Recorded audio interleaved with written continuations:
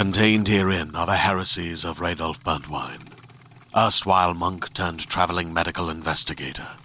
Join me as I uncover the blasphemous truth of a plague-ridden world, that ours is not a loving God, and we are not its favored children. The heresies of Radolf Burntwine, coming January 2nd, wherever podcasts are available. Hi, this is Stephanie Megan. You're listening to Broke Girl Therapy. Because therapy is too expensive. You're listening to Broke Girl Therapy.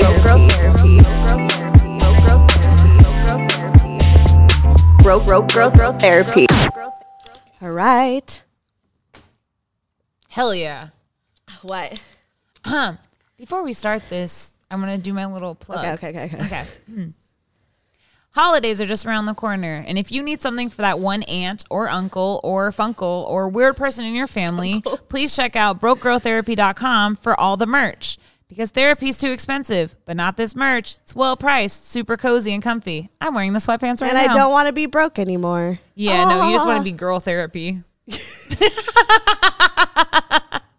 But just in time for the holiday season, there are things for ladies, for men's, for non-binary people, unisex, It's all unisex. that great shit. It's for everybody. Yeah, these are like amazing. Yeah. They're And like really comfy. I even have it's not even just like small, medium, large. It's like 1X, 2X, 3X, 4X, 5X. You're finally like Beyonce's second round of Ivy Park that now has all sizes. Yes, all sizes. See, I love that. Yeah. Body inclusivity. Exactly. Hell yeah.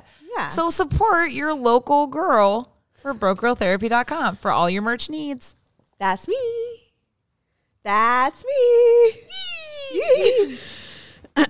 Okay. Ready for this? Yeah, I am. You ready for this? I don't even know what the fuck we gonna talk about. We just gonna talk about our motherfucking problems. Yeah, let's today is gonna be a real therapy. Not like a heavy therapy. But it's like just the real shit. let's be honest, it's going to be real in the sense that like for the first time ever in life, COVID has kind of made the world one great equalizer. We're all in this shitstorm together. No matter what, how much money you got. Unless you're like Jeff Bezos and you don't pay taxes and you're a horrible human being and you won't ruined get my into hometown that. of Yeah. Seattle. Anyways, Hi guys, it's me, Stephanie Megan, your host of Broke Girl Therapy. And guess what? Rose all day Macalace is on here. Rose all day Macalay. I like that. Boom! I'm here. I'm kicking it. You've been on like literally half of the show is just episodes with you.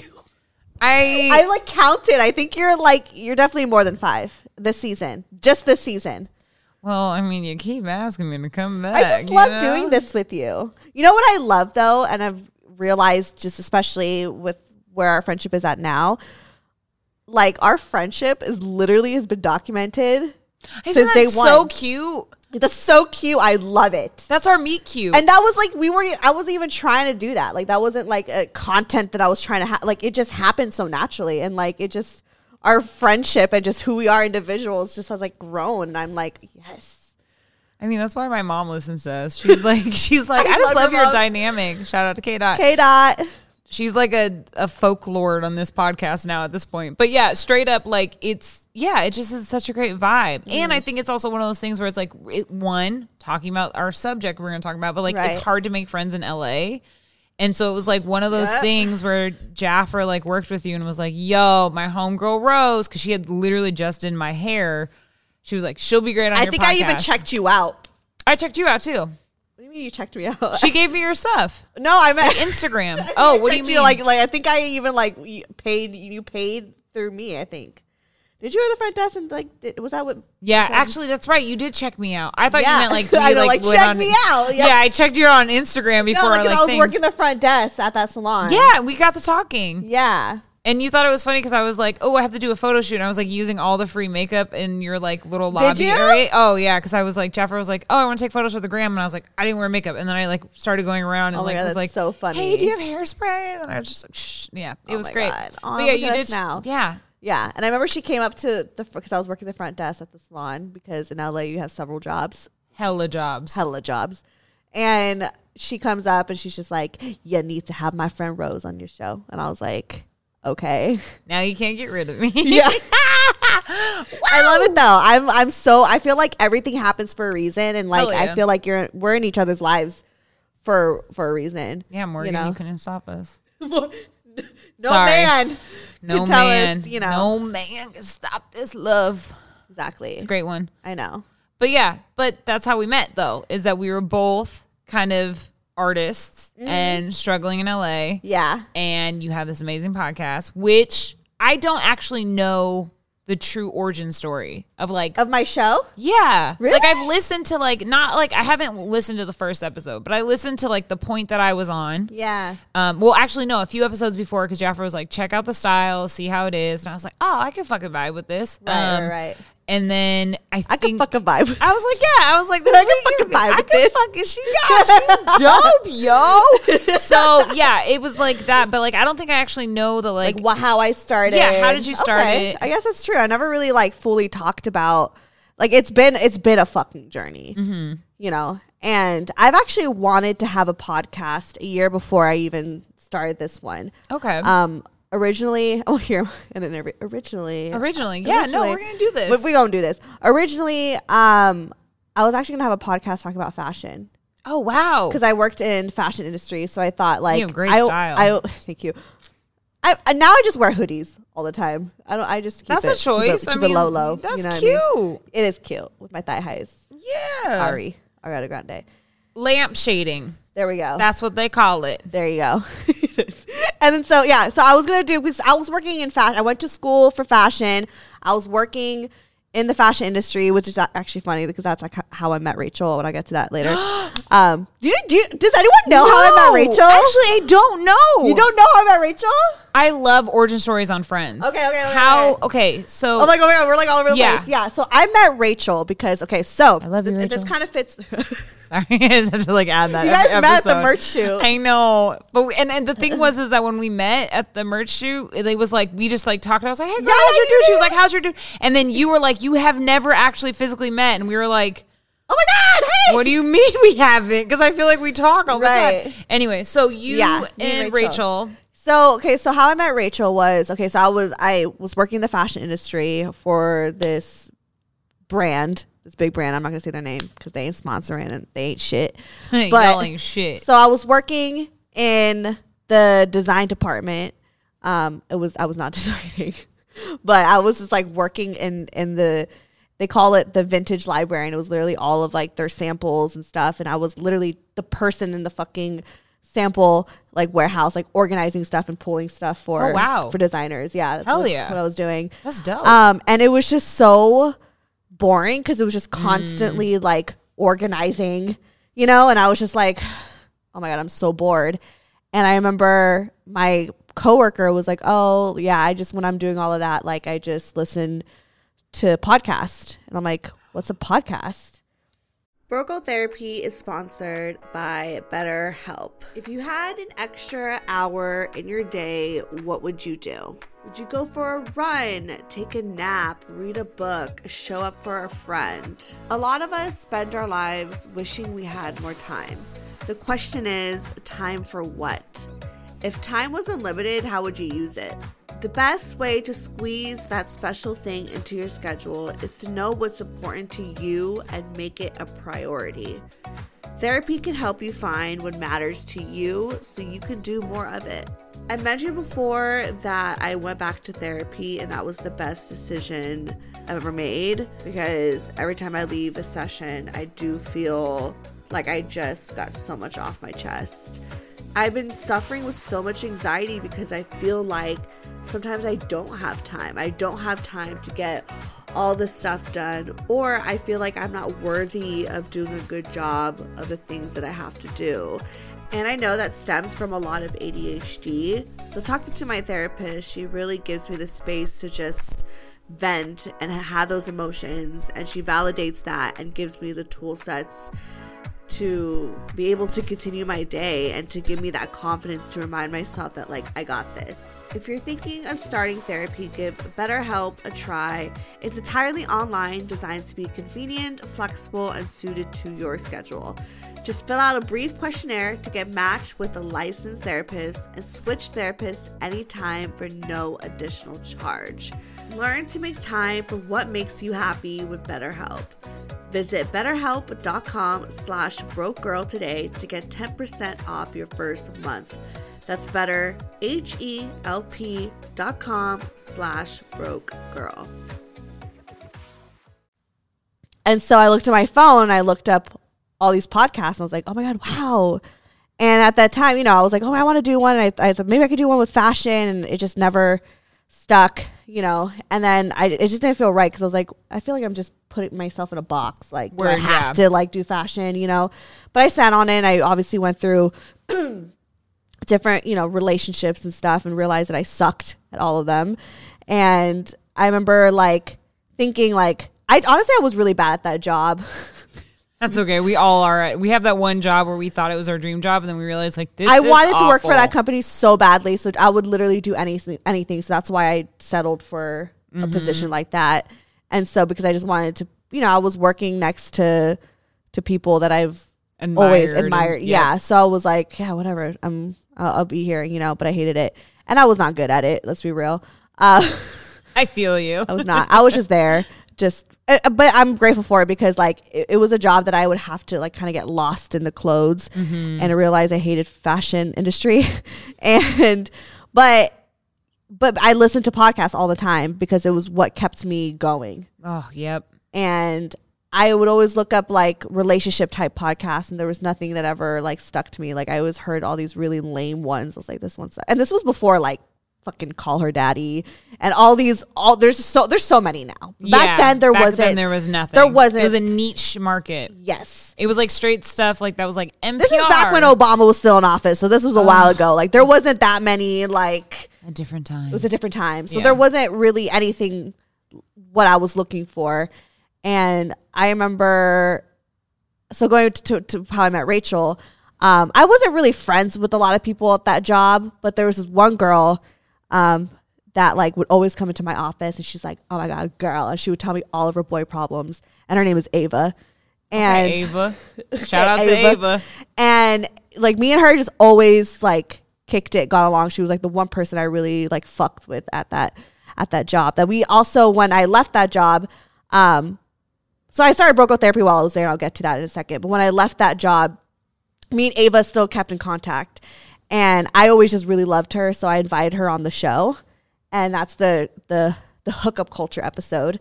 And so when Ava came on the show, she promoted it, and Ava's best friends with Rachel. Oh, that's so cute. I love that. And Rachel, as soon as like Rachel was like so like since day one like supported, was like, oh my God, I love this show, and like even like promoted like her friend on it on her Instagram. Rachel followed me, like I followed her, and we were like Instagram friends, and we were like, I love her. Like from the moment I met her, I was like, oh, she's dope. She's an angel. She's a literal angel. And then like one day I was like, I want her on the show, and she came over. We got drunk and we did an episode. So I love that's how I met Rachel. But yeah, I mean, I guess going back to like the working at that company, like I was just so bored and like sucked at relationships, and I just felt like I was always really anxious on like where my life was going. And at that time, I was like 24, and I thought I was supposed to have it together. For 24, we think that we're supposed to have it together. See, that's the problem with millennials, though. Yeah. Because we have social media, so we see people's successes way too fucking much. And we are like literally bred to be everyone's a winner culture as as the everyone succeeds. Like, and also the comparing, there's constant comparing, and it's just like, it's exhausting. But that's like the problem with millennials, is because we saw people like, Mark Zuckerberg and shit like that be fucking millionaires by the time they're 25. Right. And then you see the Forbes 30 under 30 list. Or you see like the Disney Channel stars like Demi Lovato and Selena Gomez thriving at 16. And I'm like, why am I not 16 and on Disney Channel? Yeah. I wanted to be on Disney Channel so bad back then. Aren't you glad you're not? I'm so glad I didn't. You dodged a Disney bullet. I did. Because now I'm working in the industry that I'm in now. I'm like, oh yeah. Oh yeah. Because that's right. Yeah, no, your industry, all behind the curtain. I know. Now. Yeah. So but like, thank God. Yeah, but like that whole idea that's but you always wish what you can't have and all that stuff, and it's so annoying because we are part of that. I mean, the same way that like I was low key mad at the people. Like, I was one of the early bloggers on Tumblr, and I just remember being like, that's not going to be anything. I love Tumblr, yeah. But, like, the people that blew up off of Tumblr, and you're like, fuck, I knew about this when no one knew about this or whatever. Or, like, the people who made, like, careers off of Instagram and MySpace, and you're just like, but that was like, and that was like the height of like, you know, I think influencers and Instagram was like really starting to come up, and you're realizing like, oh, people can make money off of this shit, you know? And like the Paris Hiltons, you could be famous for being famous. Like, exactly. She is remarkable. She's awful, but she's also a remarkable human. I watched her documentary. Me too. I loved it. I loved it too. I loved it so much. It made me love her. It did, but it also Not reminded made love me her, but maybe like kind of like admire her. It like- made me actually hate Kim Kardashian more, which was like Really? weird. I don't know why, but like watching that, because I was just like, Paris, there's literally no figure that you can compare Paris or Kim to in history. Maybe Cleopatra, maybe Queen Elizabeth, where it's just like this figurehead, but they really are famous for being famous. They started that. They made it. And so it's like, you see that and you can't help but be like, I'm a failure at 22, when really, you know, now I'm 31 and I'm like, girl, I'm fine. Right. Everything's great. It will happen eventually. But because I couldn't get it right with men. Yes. So I thought because I didn't have a relationship, I didn't feel validated. Yeah. And because I wasn't, like, I was seeing people my age more up in the ladder in their career. And I was just like in the shadows putting samples away and organize. You know what I mean? Like, but I then just there's felt that one so person useless. that's like, oh my God, Steph has like a glamorous job in the fashion industry, who you've never met this person. And but it was like, so not glamorous. I used to cry being like, this is so annoying and dumb. Like, I felt so empty. Oh, trust me. I had a job like that and I felt devastated. But I'm grateful for it, because that's what kind of pushed me. Because I felt so, like, that's the thing. Like, I went to school for FITM. I wanted to be in the fashion industry. I wanted to make it. I wanted to be next to all these big names people. Like, I wanted to be up there. And like, when I was there and I was, you know, like, I even did, after working for that company, I did like fashion PR, and I was like, you know, like in the room full of people who were important. Yep. You know, and like still being so fucking empty. Yeah. And was like, this isn't it, you know? And because that emptiness is you being like, this is my dream job, and then realizing, no, this in fact is not my dream job. Y'all fucking suck. It's crushing in a weird way. Yeah. It's like that's why I feel like so much coming of age stories happen in your 20s too. You know, the first one's like when you're in high school, sexual awakening and stuff like that. But in your 20s, it's like the idea that like, oh, I thought I wanted to do this my entire life, and it's actually not what That's why I tell do. people who are like in their early 20s, still in school, like, intern for everything. Yeah, Don't intern. everything. Do everything. Yes. Like, you have a little bit of interest in something, go do it. Honestly, it's like, it's one of those things where it's like, one, it's a resume builder, and also it gets you into the thing where you're like, oh, this is actually what I want to do. Like, I thought I was so tunnel vision on doing something in fashion, even though I didn't really know what I wanted to do in fashion. I was like, I just want to be in fashion. Yeah. And like, it just, and I was in it, and I was with important people, and I was like, this is so stupid. I just felt so fucking empty. And like, I always knew deep down that I wanted something of my own. I wanted something that I could relate to, something that like fulfilled me, you know? And I just didn't know what that was. I didn't grow up thinking like, I want to have a podcast, because we didn't know what the fuck a podcast was.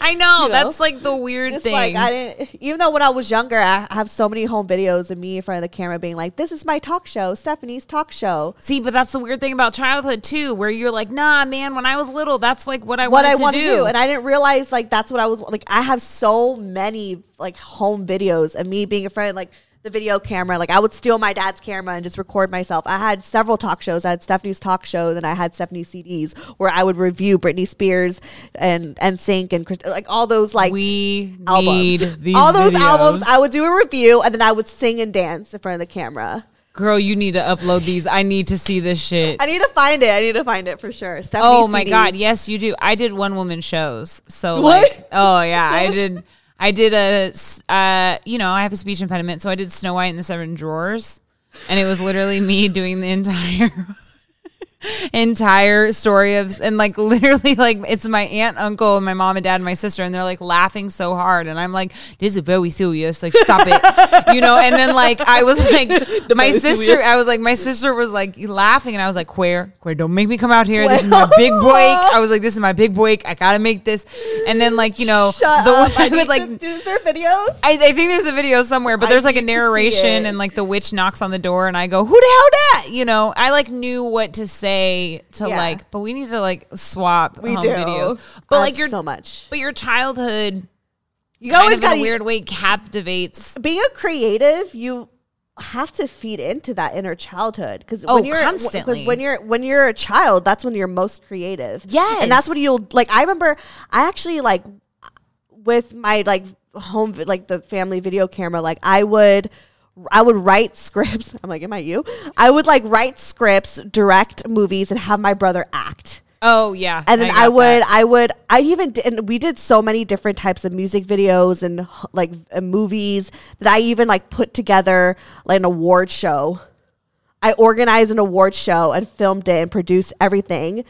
And like had like Shonda Rhimes. Yeah, like I even had like my dad and my friends and whatever, and like in the audience, and we would even do performances, and then I would put all the nominees together. Like I literally would do all of That's incredible. That's amazing. Yeah. But that's what it is like tapping into your childhood because like, let's be honest, like kids are amazing little magical weird creatures that like so fucking weird. And they're so strange and they're so insightful. And like when I was a nanny, like literally kids would say like, you know, they say the darndest things, but like they would say things and I'd be like, wow, that's really poignant for being a 5-year-old, you know? Yeah. But then like slowly by like, you know, society, the world, social media, you know, tablets in front of them, like it kind of like gets broken up and then like, you know, you lose that magic. But if you really, you know, tap into so many different things, you're able to kind of reawaken it. But that's like the most authentic version of creativity is a 5-year-old. Is just the kid being like, I'm going to paint. I'm going to do an award show. I'm going to write a play. I'm going to like, you know, do chalk or like whatever it is.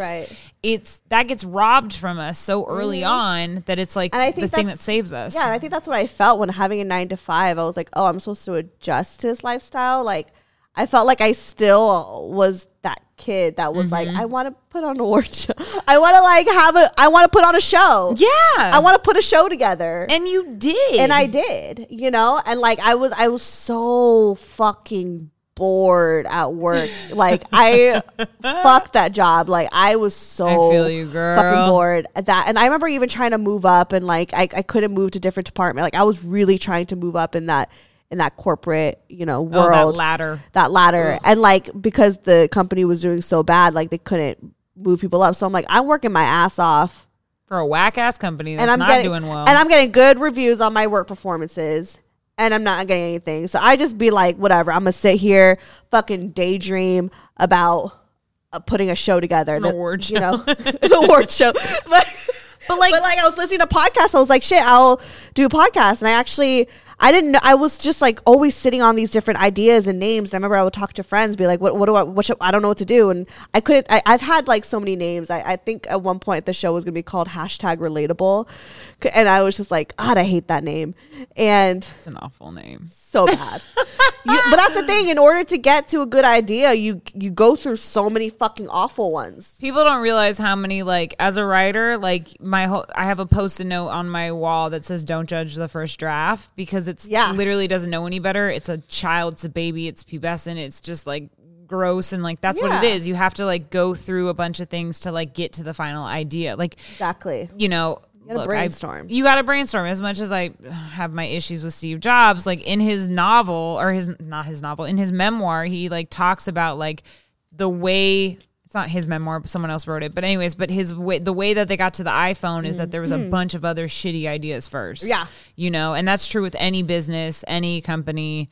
You have to like start off with the bad ideas first. And that's like what we do in a writer's room. It's like, okay, let's start with bad ideas first. And you give out the worst ideas. To do. Yeah.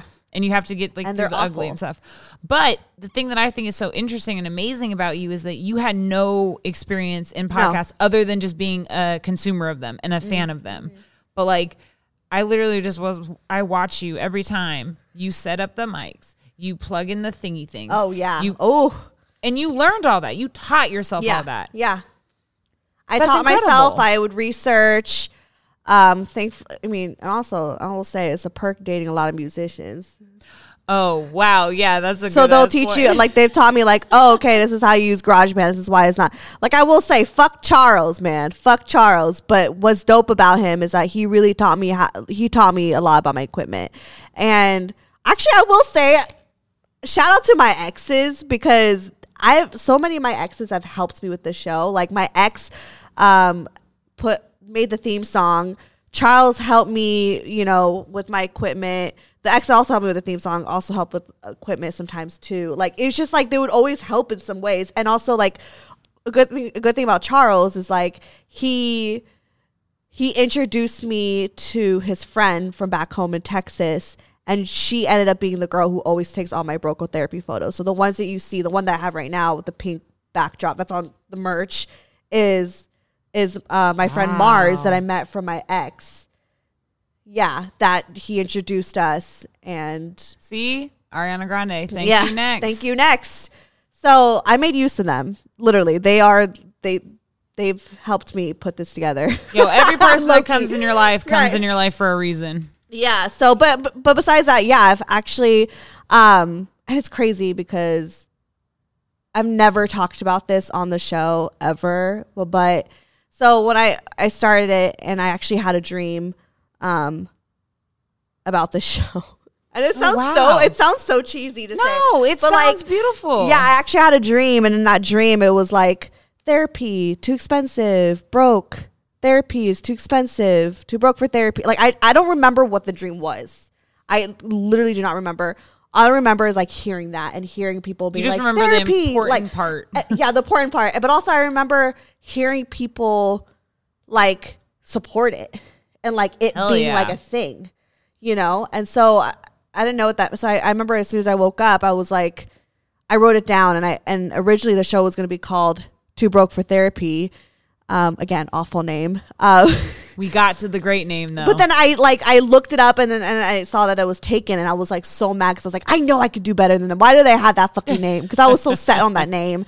And so again, I actually still have this notebook, but I was brainstorming like therapy, Too Broke for Therapy, broke girls therapy, Broco therapy, and then I chose Broco therapy. it's great. Yeah, and then and I remember I had the idea, and I went to my friend, and back then I didn't have a laptop.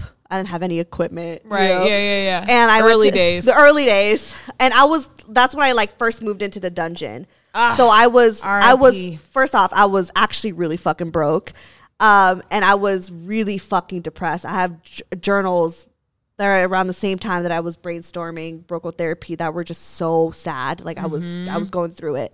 So like in order to be like the show really helped me kind of like feel excited about something. Yeah. It So motivates you. It motivated me, and it made me feel like I could be creative, and it helped me like create something out of Nothing. heartbreak and Yep. yeah, exactly, literally nothing. I was living in a fucking basement. You've been there. R.I.P. the dungeon. Good love times. it. Good times. Good times, though. Good memories. So I remember I went to my friend Lauren, and I told her this idea, and I said, hey, like I really want to start this podcast called Broco Therapy. And she was like the first person to ever believe in me. Oh, Lauren. Shout out Lauren. She passed away. No, I know. I That's know. what I'm saying. Yeah. Shout Yeah. out to Lauren. She was So, OG. She was OG, and she was like, yeah, let me put it together.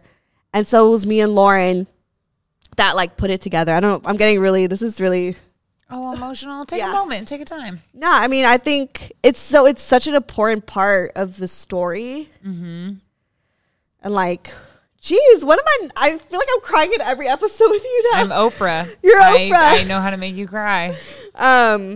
But she was, I mean, even as someone who came in late in the game, like, I know of her. You know what I Right. mean? And like, she was such a huge part of it right. because she was like, this is going to sound weird, but like the original investor. She invested in you as a person. She was the first person to believe in me. I remember telling friends, and they're just like, okay, what's a podcast? Yeah, right. But she was just like, I want to be a part. Like she was like down for it. Hell Like yeah. she literally like there has never been another person that's loved the show like, I mean, y'all love the show, thank you. But like she's OG, okay? She was like, she was willing, like she was showed up, you know what I mean? She came up with ideas. She was proactive. Like she was like so hands-on, and I could tell that she just loved it, you know?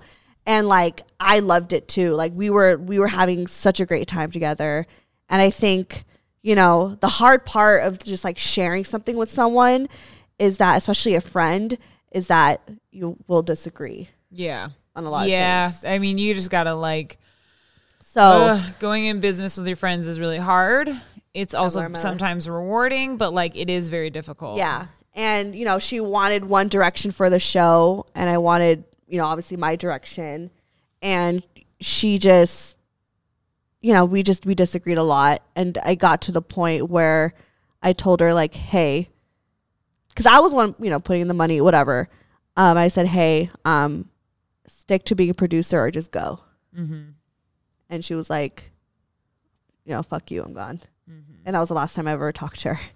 And that, like, that, you know, we weren't friends since then. And it was always like, damn, how did we get here? Therapy. But yeah, it just, you know, there's friends that come and go into your life, and jeez, take a moment.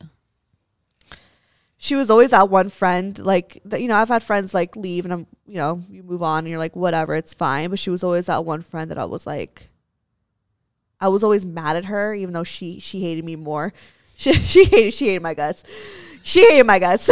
she all have that one friend. She like was, and that always kind of hurt me that I had like someone out there, you know, especially someone that I was close with, feel that way towards me. Oh, girl, tell me about it. I have that right now.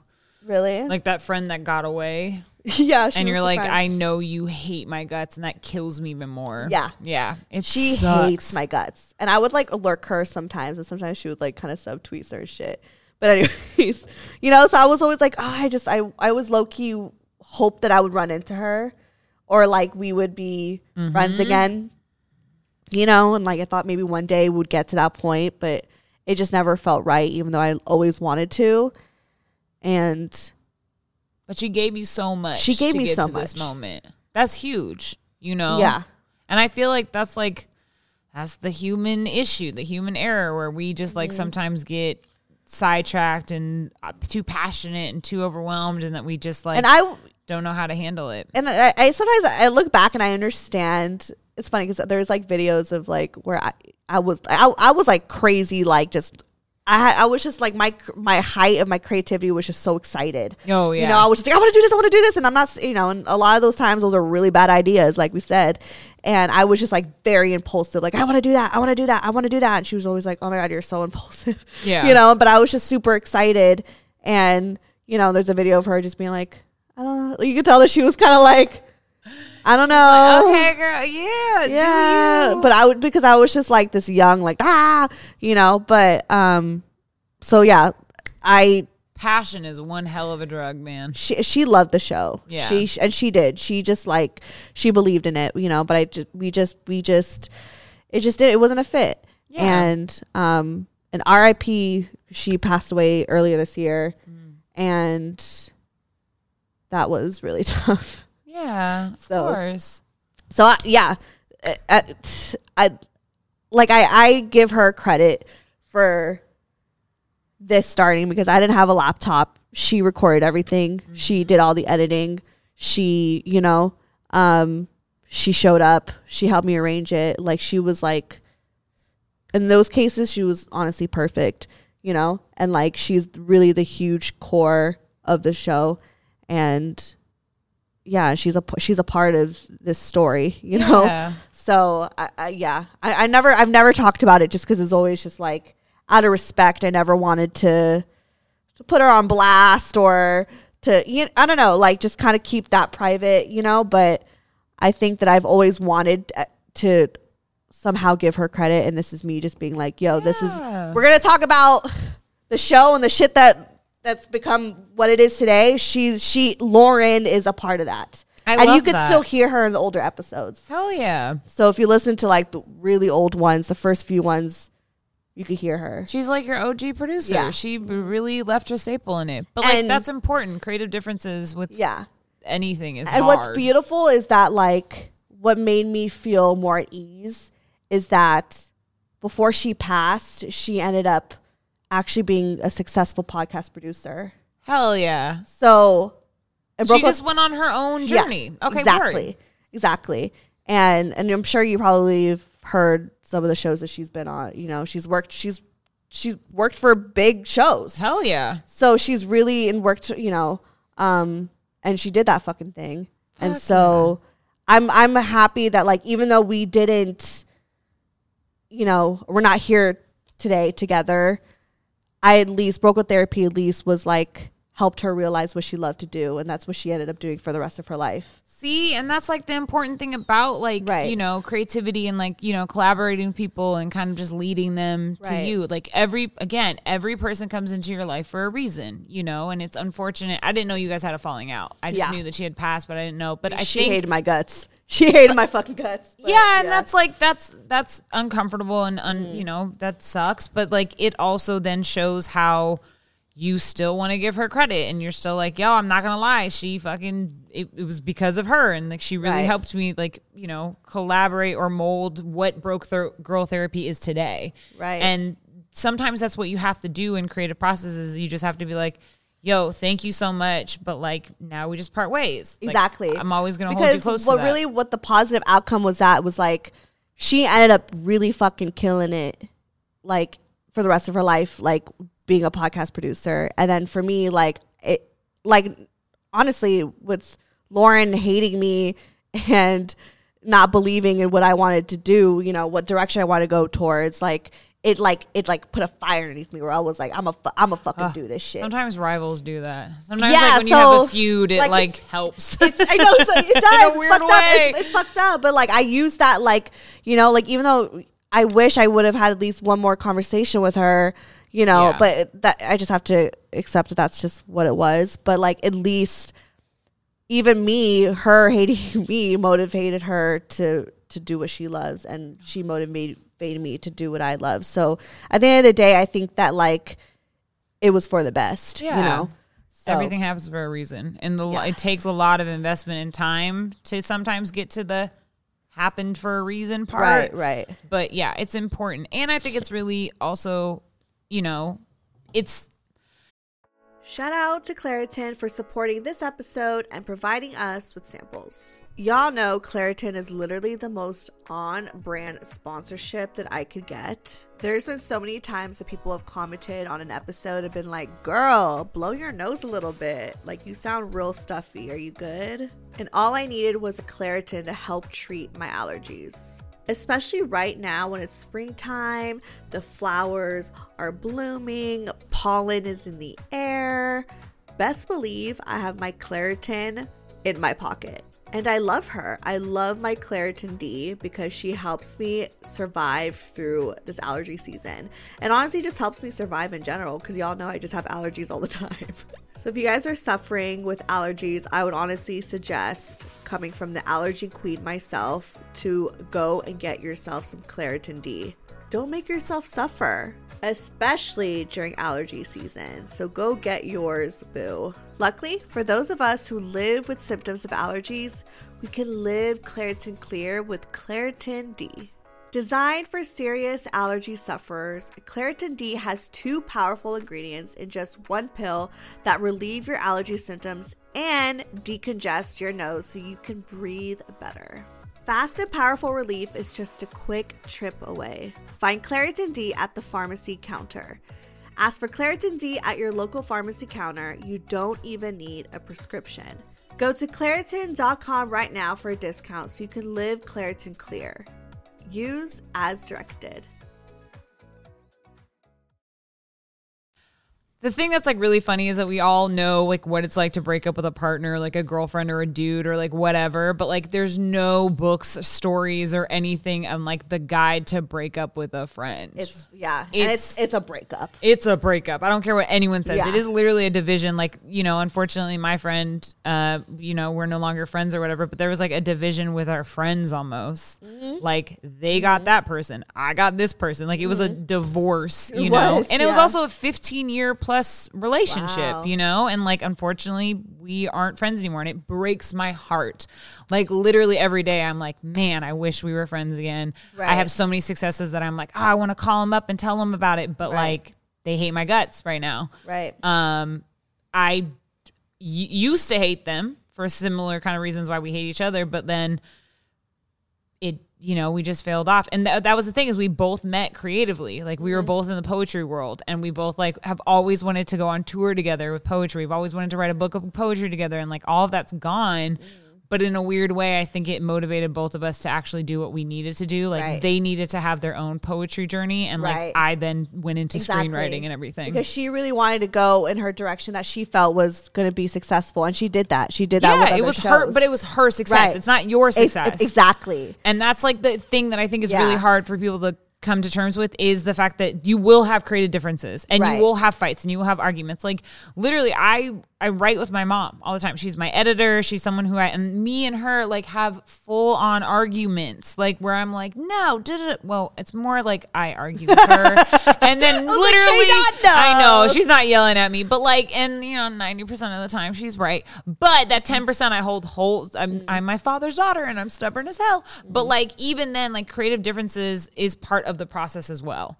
Like you're going to hit those milestones. You're going to hit those things where it's like, okay, we've come to a head. It's never a smooth ride. Oh, it's never a smooth ride. Never. Success. That's the other thing that's like so weird, is my friend Hollis, who's a songwriter and singer. She said this really brilliant thing where she was like, we always see the finished product, but we never see the sleepless nights. Exactly. And like you can see someone like blow up on Twitter or Instagram, or someone posts a song that's then successful. And it's like, yeah, but you don't see the like amount of shitty albums that they wrote, or amount of shitty songs that they wrote before like this became the pop hit. Yeah. And that's again the problem with, you know, compare culture and like Instagram. And I think it's very true about, I was literally just had a meeting with my old boss today. Yeah. And I was talking about how no one really cares about writing, right? Like, bear with me. Like the act of writing is a very sad act. It's just me and by myself, you know, but so many people write about writers because we want to be seen, we want to be heard, but no one asks us like, how is your writing? It's like, how's your writing? Well, they always ask like, how's your writing going? But like, I don't ask a surgeon like, how's that surgery going? Right, you know, it's we're that one field where people are like, how is your writing going? And they never really care about the process. They just care about the finished product. Right, exactly. Like, who are you writing for now? Like, what's like, what do you have booked? Yes. And also it's like this idea of like, whenever I'm like, I'm a writer, someone's like, well, what have I read of yours? And it's like, when I wasn't like who I am today, it would just be like, okay, you haven't read it, but it doesn't change the fact that I'm a writer. Like that was a huge thing. And that's like my biggest advice to anyone who wants to be any industry. If you want to be a singer, if you want to be a writer, if you want to be an actor, like if that's what you want to do, or have a podcast, if that's what you want to do, just say it. You know, it's, you know, if you're working towards it, you still get to be that person. Exactly. You know, I've always been a writer, even when I was a door girl, even when I worked at a diner, even when I was a nanny, even when I was like a bartender, I was always still a writer. And that's the thing too, is what we were talking about. Like we always say all the time, when you're in LA, yeah, hella jobs. You slashes. I got hella jobs right now. I still have hella jobs. Like COVID has kind of thrown a wrench in it, but even when I was like last year, I worked at this place called The Wing. Fuck The Wing. But I worked there, and it was like, it was my what I called the rent paying job. Right. But I also was nannying, and I was also a door girl still. And I had 3 jobs, and I was also writing on the side. So like you did Sneakerheads Netflix. And then I did Sneakerheads on Netflix, and I also did American Pie. Like there was those things that I was still like doing my rent paying job. Right. And it's very hard to just be a writer. Like it takes a long time. Like Stephen King talks about it, where he's like, you know, people think I'm just like so successful and amazing. And he's like, there was a lot of years where I was a janitor and I was a teacher, and like he wasn't Stephen King yet. Right. So I always am like, yo, not in a disrespectful way, but like keep your day job in the sense that like it builds character too. It does. It humbles you. It humbles you. Because people like, are like, they're seeing the TikTok numbers, they're seeing like the show and how much work I'm putting into it, and I'm working, but they don't realize that like on Saturdays and Sundays I'm like not swifting hair. Is it swifting? I'm sweeping hair. Swifting hair. Because you work on a salon, not Yeah. because you're like a weird voodoo doll maker where it's like I'm saving your hair. No, you're like working, I'm sweeping hair. I'm doing laundry. I'm folding towels. and you have another 9 to 5. And I have another 9 to 5. That's Monday through Friday. Yeah. That's like, but that's a 8 thing. to 5. 8 to 5. See, and that's the thing. But I also am like, I was raised like I think it's also, I think maybe you can touch into this too, like the immigrant child thing. Yes. Where like my dad was a bartender, a carpenter. He could fix people's cars. Like he just had every single job. And he was just always like, it's okay to have as many jobs as you can because it builds character and also it makes you very useful. Yep. Like the amount of times I've been on a set or like in a writer's room where someone's been like, well, what's in this cocktail? And I'm like, oh, here, let me tell you. I grew up in a bar. And they're like, I've literally been hired because of my side jobs. Like I literally just had a meeting where someone was like, my agent was like, oh, they're interested in the fact that you used to be a door girl. There's like this show they want to do that's like, kind of like Studio 54 or clubs it's or like whatever. Because you're living in that life and And literally, I have to say, as a writer, being a door girl was one of the greatest fucking jobs I ever had because characters literally came to me. Like they were just like, here's $20, and then like amazing. Actually, these people, like the amount of people who just come amount up to of content. me, the amount of content, especially in LA. Yes, like the amount of content and the amount of people that would just like come up to me, and I'd just be like, I would literally have my notebook underneath the cash register and just like take notes, and I just like, and those characters do live in my stories now, and also it helps you because you can go into that world, and like I tell every writer or anyone who wants to be a writer is eavesdrop. Literally just like everything you overhear, write down. It's always funny dialogues. I mean, now it's easier because of COVID. You can't really eavesdrop. Also, people are wearing masks, so I don't know who's saying what. Right. Which I've realized that it's easier to shit talk when you're wearing a mask. Oh, for sure. Because like they can't reach your lips. Right, but you can kind of talk with your eyes too. Like, yeah. Right I've also realized that I can have full conversations with my dog and no one realizes that I'm talking to my dog. Oh my God. I'm like, look at that person over there. And we're like judging. Yeah. But like there's a great account on Instagram, Overheard LA and Overheard New York. It's like look on that stuff for writing prompts and things like that. Right. But back to the point about day jobs, there's no shame in that. Oh no. Honestly. No. There's this girl that we're in the same industry and we work together, and she proudly admitted she's never had a day job. And she kind of like scuffed it. Like she's like, you'll meet those bitches in LA who are hella privileged and got those parents paying for the motherfucking rent. So they could just be just thotting and bopping and just living, being a writer, or just a musician. An actor. And their parents are paying for their fucking rent. And you're like, that also is happening in LA. No shades if it's any. And here's the thing, though: if that's your lifestyle, that's fine. I get that's it. fine. I would have that lifestyle, but don't be a fucking asshole. I mean, honestly, I'm very jealous of it. But don't act like it's not a privilege. Yeah. Like I'm gonna. Oh God, I sound like I'm shit talking about her, but I am. I'm reading Cassie David, Larry David's daughter's like memoir right now, book of essays, and she like has this thing about her nepotism, and like she kind of tries to like, it's not that big of a deal, and I'm like, no, like it is. Nepotism is really fucked up and annoying. But as I've learned, as someone who's like, my parents aren't in the industry. My uncle's not some famous producer or whatever. My parents are immigrants. I know my dad's an immigrant. He don't know nobody except like weird Irish politicians. They ain't gonna do shit for me.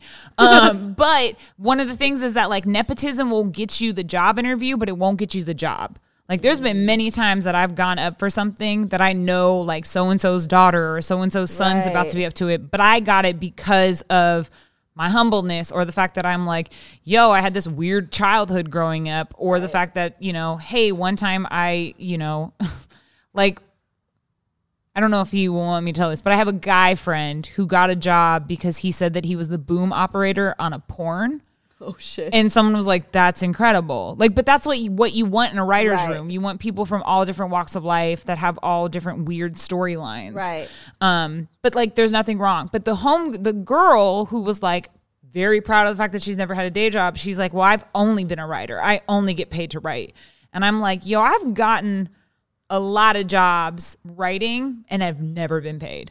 Like when I first started. A lot of like, if you're a makeup artist, a hairstylist, shit, even having a fucking podcast, you're doing this shit for free. For free 99. And what was even more annoying is when I lived at home with my parents, I didn't really care about saving and money and all that shit. Yeah. I would be getting paid in merch. Like I would get free t-shirts. Like I wrote for a bunch of like fashion blogs and like things like that. And I would like get a bucket hat or like a t-shirt or whatever. And, you know, at the time I was like, this is dope. And now I'm like, okay, this is my resume builder. But like now you got to pay me. Right. Like now you get to a point where you kind of have to do the free work until you're like, okay, I have enough experience. You got to pay me. Yeah, you got to pay me. And if you're lucky enough to go to college and everything and you get like internships that are towards credit, like that's nice money in a weird way. Right.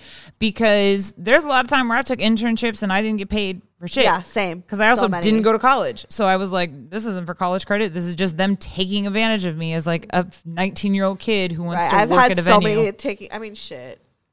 Taken advantage of and I'm getting paid. I mean, like it happens. Yeah. But I think what's important is that you always have to remember your worth, and you do have to remember that you can sometimes, or you need to put your foot down and be like, no, I can't do this for free. Someone like, I forget who it was, but someone like posted on Instagram, someone I follow that was like, yo, I'm no longer accepting favors.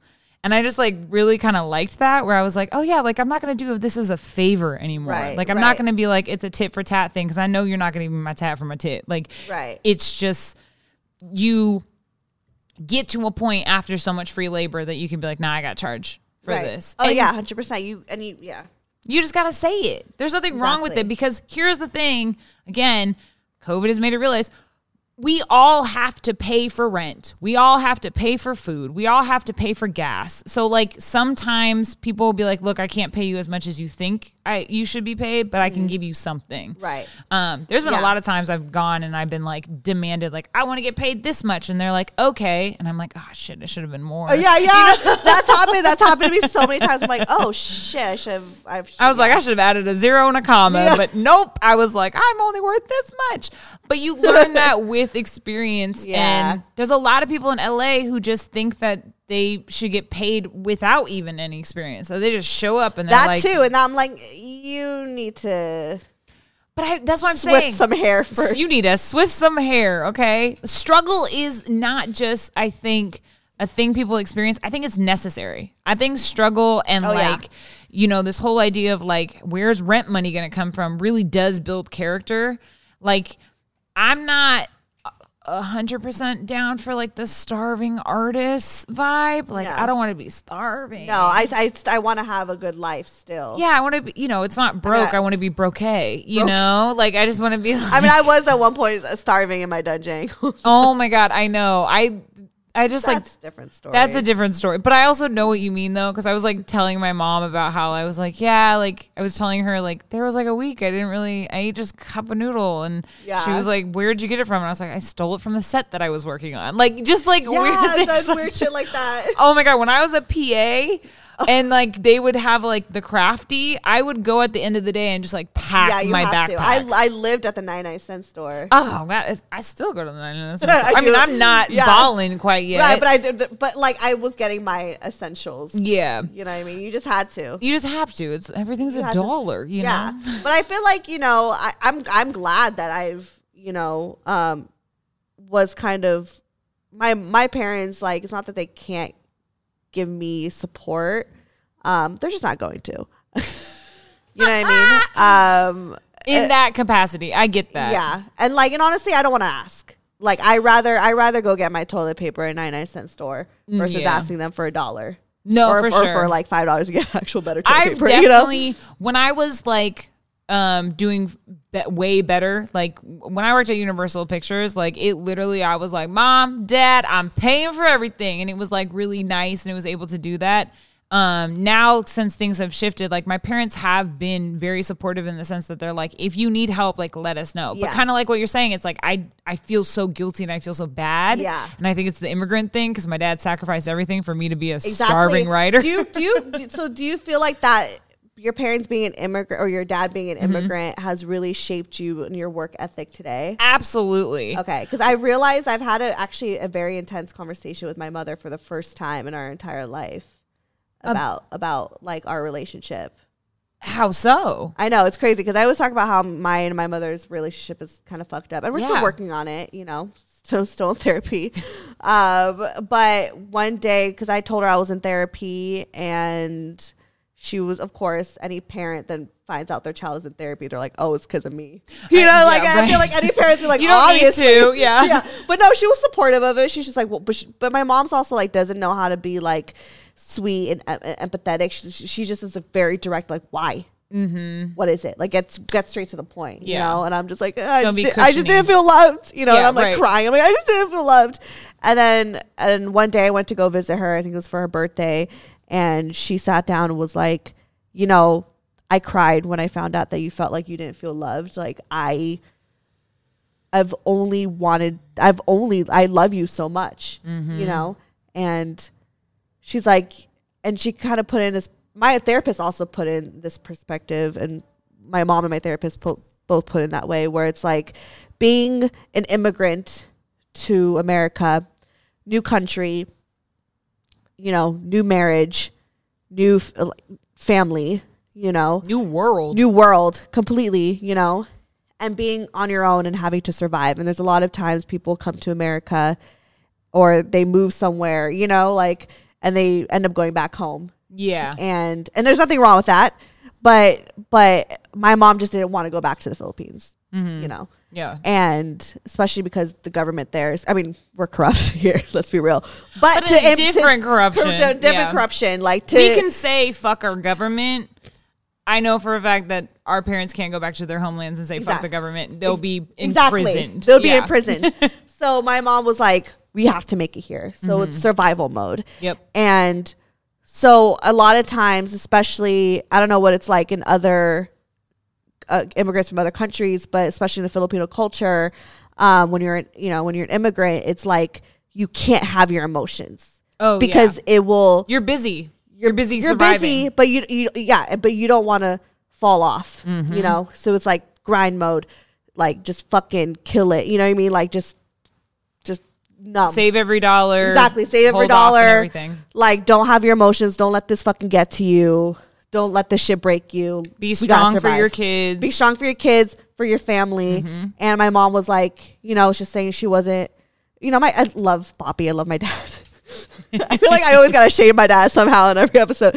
But, you know, like, I love my dad so much. But my dad is so sweet. He's so just slower. Not slow in the sense he's of tender. He's just tender. Kind. He's chill. Like, he kicking it. You know, like, he go with the flow. My mom is a little bit more type A. So she felt like she definitely had to have everything under control. Right. So, you know, she wasn't obviously happy in her marriage. She's trying to survive in this world. And she's trying to teach me, you know, how to survive in this world. But she's not showing me love and empathy. And she's, you know, back then, she obviously doesn't really know what she's doing. She's just, they're doing the best they can do. Yeah. That's what we learned. It's like, oh, they're just trying their best. And so it was very, years to learn that, but yes. very militant. So anyways, it trickles down to like, that's why, because my mom told me, she's like, the one lesson that I wanted you to take from us and from me was how to make it. She's like, ooh, I want you to make it so badly. Yeah. And I cried. I was like, damn, like, that's why I am who I am. That's why I work 7 days a week. That's why I'm independent. That's why I'm like, oh, I want to start a podcast. I'm going to fucking make it. It's going to be the greatest podcast ever. It's not going to just be some chill, like, we're going to make this fucking It's not going to be a hobby. It's going to be a living, you know? Exactly. Like, we're like, no matter what I do, I'm going to make it great. Yeah. And like, it's because I am raised by an immigrant parent. I think that's very true. I mean, like, my mom, she's from, you know, Montana. She's from the States. You know, she grew up like, you know, she was fairly poor, Missoula, Montana, Oh, you know, KDOT. KDOT. She had a very great, humble beginning, you know, whatever. And then my grandpa Bud, R.I.P., great man. He worked on the railroad and he didn't make a lot of money. He was away from home all the time, but he like also instilled that in my uncles and my aunt and my mom, was just like, you know, work hard, show up there for your family. Like, he had a really great ethic. On my dad's side, like, I hate my grandmother on my dad's side. Like, his mom is just one of the worst human beings in the world. I can't wait until she dies. Oh, shit. Sorry, she's just a horrible human being, okay? Yeah. But with that, though, my dad always, his family, my dad is probably one of the most successful ones he's the oldest. He's one of the most successful ones, but because of how My dad too. Okay. Out of his siblings. Right? But for how awful my grandmother is, like, she made him feel like like he was worthless. Like, she was physically abusive. She was emotionally abusive. Like, she was just horrible. She hated my dad, worshipped my uncles in kind of also a weird, like, incestual way. Like, she just like loved them way too much. And then just like was like, no, you're horrific. And like really turned my dad into a black sheep. And so unfortunately, my dad was always like, I'm never good enough. I'm never going to be the strong. He never like said those things, but I could always see it growing up that he always wanted to be the best. He wanted to be the great. And so sometimes that, like, my sister and I, that cold mentality where it's like he came to America to like show that he can make it and also be like, I don't need my family. I can do this on my own. And my mom, like, kind of like in a weird way saved him and just was like, I can show you love. Like, I can show you like how to make a family. I can show you success. And like, you know, my parents now own their own business and they're, you know, very successful in their own right. And so for my dad, it was very much that cold thing where there wasn't a lot of emotion at first in my like childhood. Like, I had like a, you know, besides my grandma ruining it, like I had a cool childhood. It had its trauma and everything, but for my dad, it's just he really wanted to be the best, you know? And it wasn't until I was like in high school that I like even realized that my dad liked me because he was just so like rigid and cold. Like, I didn't think he liked me. Oh, and yeah, then that was my mom. yeah, and like, you know, and then it wasn't until I thought I was really into spoken word poetry and I was really into poet and I was going to be a poet, and my mom was like, yeah, go ahead and do that. And like my dad just like, I just think he kind of had this like, you're going to be a starving artist. Like, you're not going to be a doctor or a lawyer. Like, I've sacrificed everything so you can just do this. Like, he never said that, but I always got that vibe. Right. So one of those moments that kind of like what you had with your mom was I was 16. I had just won the like Seattle Youth Poetry Slam, and my parents had to like catch a flight. So I didn't get to see them. Like, they saw me win, but I didn't get to see them afterwards. And then when I got home, there was like a dozen red roses and a sign that says Roseanne is brilliant. And it still hangs above my bed in my dad's writing. I know now, like, oh my God, I'm getting teary eyed. But like, everyone who goes in my bedroom is like, what is that? And I'm like, that's the first time my dad was ever proud of me. And like realizing that he was like proud of me, and like still to this day is like, he like said, I know I'm tearing up, like, because I just want him, because he never got to feel that. He never had a parent that was proud of him. And, you know, as much as like I fuck up and I like make bad decisions and everything, like he has now, and now that, you know, with my own therapy and his therapy and stuff, we've like learned to like be proud of each other. Like, I'm like seeing him, like, he hugs me more than my mom does. Like, I love KDOT, but my dad is like, come here. Like, I could just be standing in the kitchen. He's like, you know, because he's making up for it. Right. And that like really kind of sparks it. Like, I'm doing this for him. Like, my mom, she's like, you know, she's my writing partner and my editor, basically. Yeah. And so she's just like, my mom's fine. She's great. Okay. We Right. get that. But I literally do this for him. And because of that, I'm doing it the way he did it, which is have hella jobs, never stop, going to be the best. I'm going to like, I'm going to support my parents one day. They're going to be able to retire. I don't think my mom will retire though. She's like, she just loves writing and loves her job too much. She's never going to stop. But like, just so that my dad would be like, don't be stressing. Right. Because I literally watched my dad stress about like money so fucking My mom much. too. Like, she would say like, you know, and it makes sense. I mean, sometimes there would be like no food in the kitchen, and she opened up to it. She was just like, you know, I think it was like when my parents were divorced and separated. She was just, you know, on her own, and she was just like, It's just like she was just so scared about paying the bills and mortgage that she cared so much about that, you know, that it was like, to me, I just didn't see that. I was like, there's no hot Cheetos in the pantry. I know, because we're just ungrateful children sometimes because we don't know, because we don't have that perspective. Again, like what we were talking about earlier in the podcast, where like as a child, you're like, creativity, I want to create things, I want to make things. I want to play, but you don't see the adulting that's happening, the stress that a parent is feeling, you know, and like, my mom worked, right? Like my mom went to the 9 to 5. My parents made that choice. And like my dad knew, like, my wife is going to be the breadwinner. She's going to be making less than her male counterparts. And she was, but they made that sacrifice. And then my dad would watch us. He was a stay-at-home dad. And then he would go be a carpenter. He painted our local McDonald's. And I remember like going to school and telling everyone that. And I was so proud of it. And like, I won't say her name, but someone made fun of me because of that and was like, your family's poor. And I was, F you. Oh my God. I won't say her name. Who was it? We don't have It's not Jaffer, right? No, it's not Jaffer. Okay. It's someone from elementary school. Oh God, no, it's not Jaffer. Yeah, Jaffer like, gets like this immigrant mentality too with her parents. You know? Yeah, she gets that. I was like, she wouldn't say that, but just to clarify that people don't like assume. Yes, no, this is like someone from John Muir Elementary School in Mrs. Hughes' 4th grade class. You know who you are when I was proud that my dad painted the local McDonald's and you called my family white trash. You know who you is, okay? And you know who I am because I was the only white girl in that class. But like, you know, it's just like my mom would go to work in the daytime and then my dad would go do these like, you know, side gigs and shit and like would then bartend at night. And like we went with him if my mom had to work late or whatever. Yeah. So you do that. Like, and even if you're not the kid of an immigrant and you have parents that are like, you know, blue collar or like had to like work and sweat and whatever, it's hard to see your parents struggle. It's really hard financially. But then it also, you got to remember that, like, that's my whole point. Like, I'm doing this so my dad never has to stress about this. Exactly. It's funny because I was talking to my friend JJ and Tito, and we were like, God, I'm going to be so jealous of my kids because they're going to have it better off than I did. And I'm going to be like, man, you don't even fucking understand. Like, you get things now. No, you know? No, my kids are going to know. I'm going to humble the fuck out of my kids. I mean, I will too. Be like, you don't get this money? No, but it's also like weird because I'm going to be like, I know they're going to have a better childhood. I'll put more Cheetos in the pantry for you. But like, it's that idea that like right now, if you're listening to this podcast and you're creative and whatever, and you're struggling and whatnot, you're doing fine.